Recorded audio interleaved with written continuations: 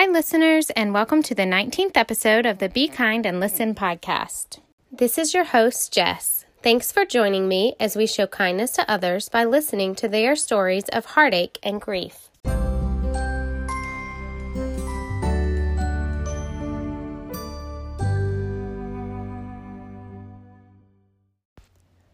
Today's guest is my friend Rose. I know Rose because I went to school with her son Evan. We were in elementary school and high school together.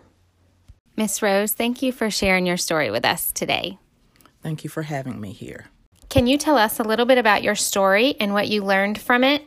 I lost my 15-year-old son in an MVA in September 1997, and that's what we're going to talk about today, some of the things that I learned from that experience. The biggest thing I learned is how painful it is to have lost somebody that you spent all this time with, and you just don't know what to do. But what we did as a family is we went to, started attending the Compassionate Friends Bereaved Parent Group, and that was the best thing that ever happened to us. There were people there that were, we were all in the same boat, had all the same questions and all, dealt with the pain together. That was a biggie. The other thing that I learned too was that you have to have patience with each other. No two people grieve alike. In families, mom and dads grieve differently from each other, and neither one is wrong. It's just how they grieve. It's always a help if you can talk about the person that's died, to share memories of them or funny things that they did. That helps, and you get to hear their name, which is a blessing.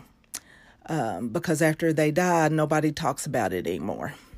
The other thing, too, is with Compassionate Friends, we met monthly, and we got so much involved, I became a chapter leader for 3 years. And that helped me deal with my pain because I was sharing with others how devastating it is, but that you can make some steps to get where you need to be.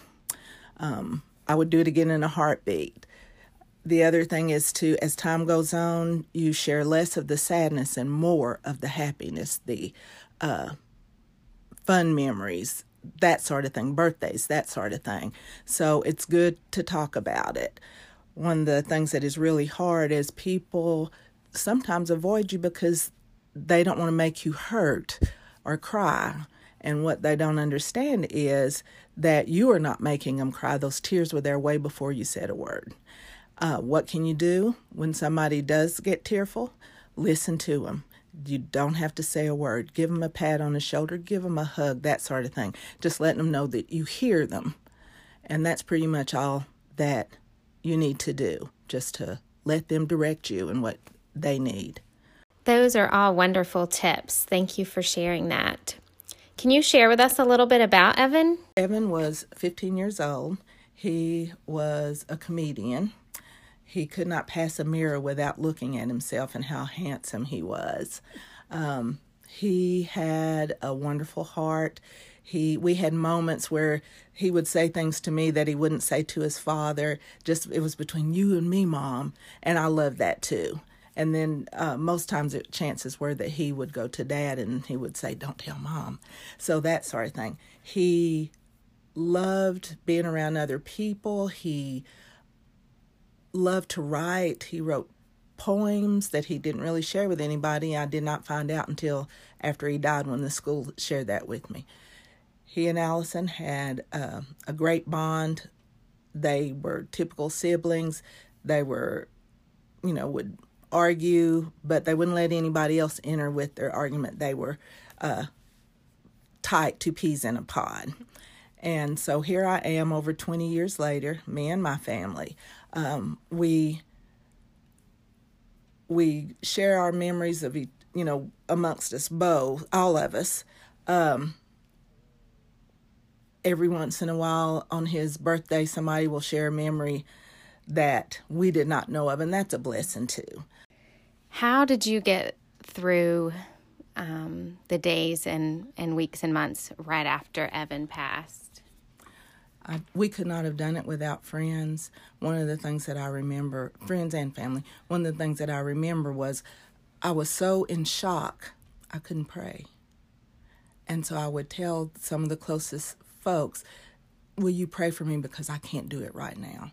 And they did. Every day, called me on the phone, and I just listened as they prayed, and that gave me a lot of strength. It's such a painful thing. You don't really know what to do with yourself. We did have another friend that came, and she knew that we were in a dark, dark place, and she did things that were helpful to us. She would tell us, it's time for you to go to bed. It's time for you to eat. That sounds like a simple thing, but when your mind's just blown, you don't think of those common things. The first year was not the worst. You would think that it would be. You're in such a fog, there's a lot of things you don't remember. That next year was very difficult because things had calmed down. We had time to process a few things and not deal with it as well, but to deal with the pain that we had, the loss. I used to cry at the drop of a hat, just from the pain. That's all I could do. And then as time wore on and dealing with that pain, you learn what helps and what doesn't. And you have to sometimes get to the point to tell others that doesn't help me. We know that the good Lord took care of us in more ways than one. When we were at the site where Evan was trapped inside the car, I just remember standing there. I was standing there as a nurse, not a mama. And I recognized that it was not going to have a good outcome. And so I prayed. And I said, please, Lord, take care of him. And that meant whatever happened, whether he lived, whether he died, I knew he was taken care of. So sometimes, too, when I couldn't think of anything else to do, I would read the Bible. I would read Psalms. Evan loves Psalms. He wouldn't tell anybody about it, but he absolutely loves Psalms. And so I read a lot of that. And, just processing. And that was helpful, too. There's no time limit. Like I said, it's over 20 years. And I think I'm doing pretty well. And then I'll see something that triggers me. I call it the grief spasms. They never go away. There'll be something that you're going to see that triggers a memory, a thought, and that sort of thing early on. I remember going for Father's Day cards and Mother's Day cards and getting in that aisle and seeing from your son, and I'd be just a mess. I would just snatch whatever I had to get out of there. And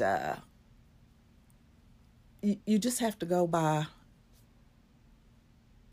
whatever works for you, doesn't cause you injury, doesn't cause anybody else around you to be injured, that will work for you.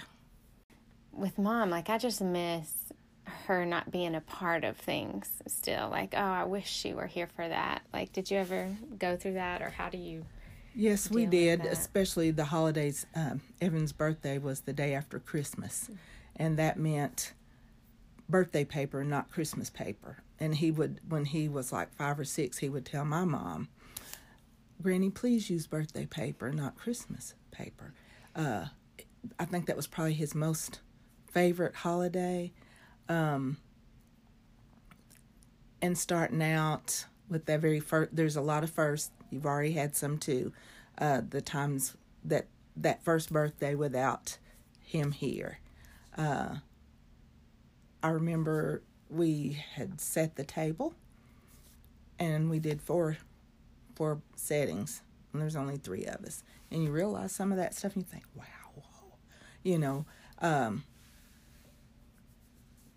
it's just, some of it is so, I can't explain how difficult it is and what to do to get through that, because everybody is individualized. In dealing with the holidays after Evan passed, do you keep the same traditions, or have you started new ones? A lot of times we'll go and do something, Thanksgiving, to the shelter and serve food and stuff, because that's something positive instead of us sitting at home and feeling like we do, just saying, well, which is what we did at one time. We just sit there and vegetate.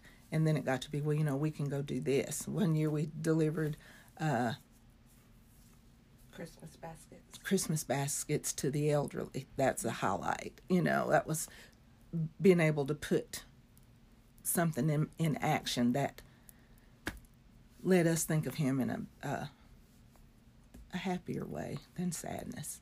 Sometimes the sadness comes, you acknowledge it, and move from there. You may stay there several days, though, or months if you want to, but... Can you share a funny story with us about Evan? When we go to church homecoming, he would schmooze the little ladies serving the food. They were always the older ladies in the church. He was such a smooze, and he'd get up there, he'd go 3 or 4 times, and they didn't like that for anybody else to do it, but oh gosh, he schmoozed them, and they would give him whatever he wanted. It was such an honor and a blessing to sit and talk with Miss Rose and Allison, who is Evan's sister.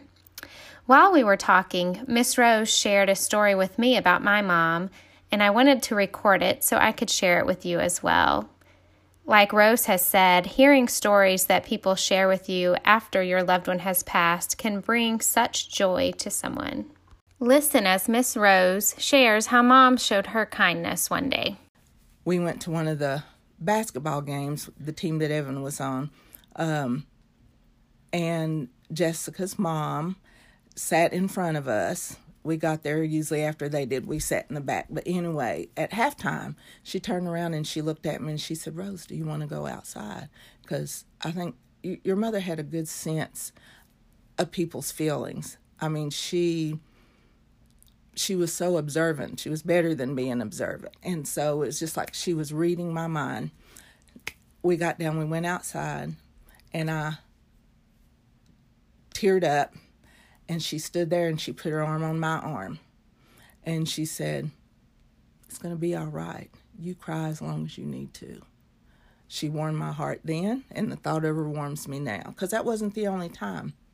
How are you doing? How's it going? What can I help you with? So she acknowledged the feelings. And some people can't. She was good at it.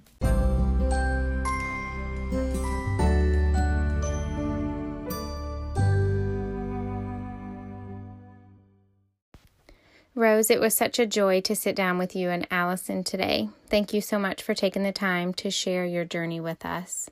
And thank you, listeners, for taking the time to be kind and listen. Join us next week as Kristen shares with us how she has lived with chronic health issues since the age of 10.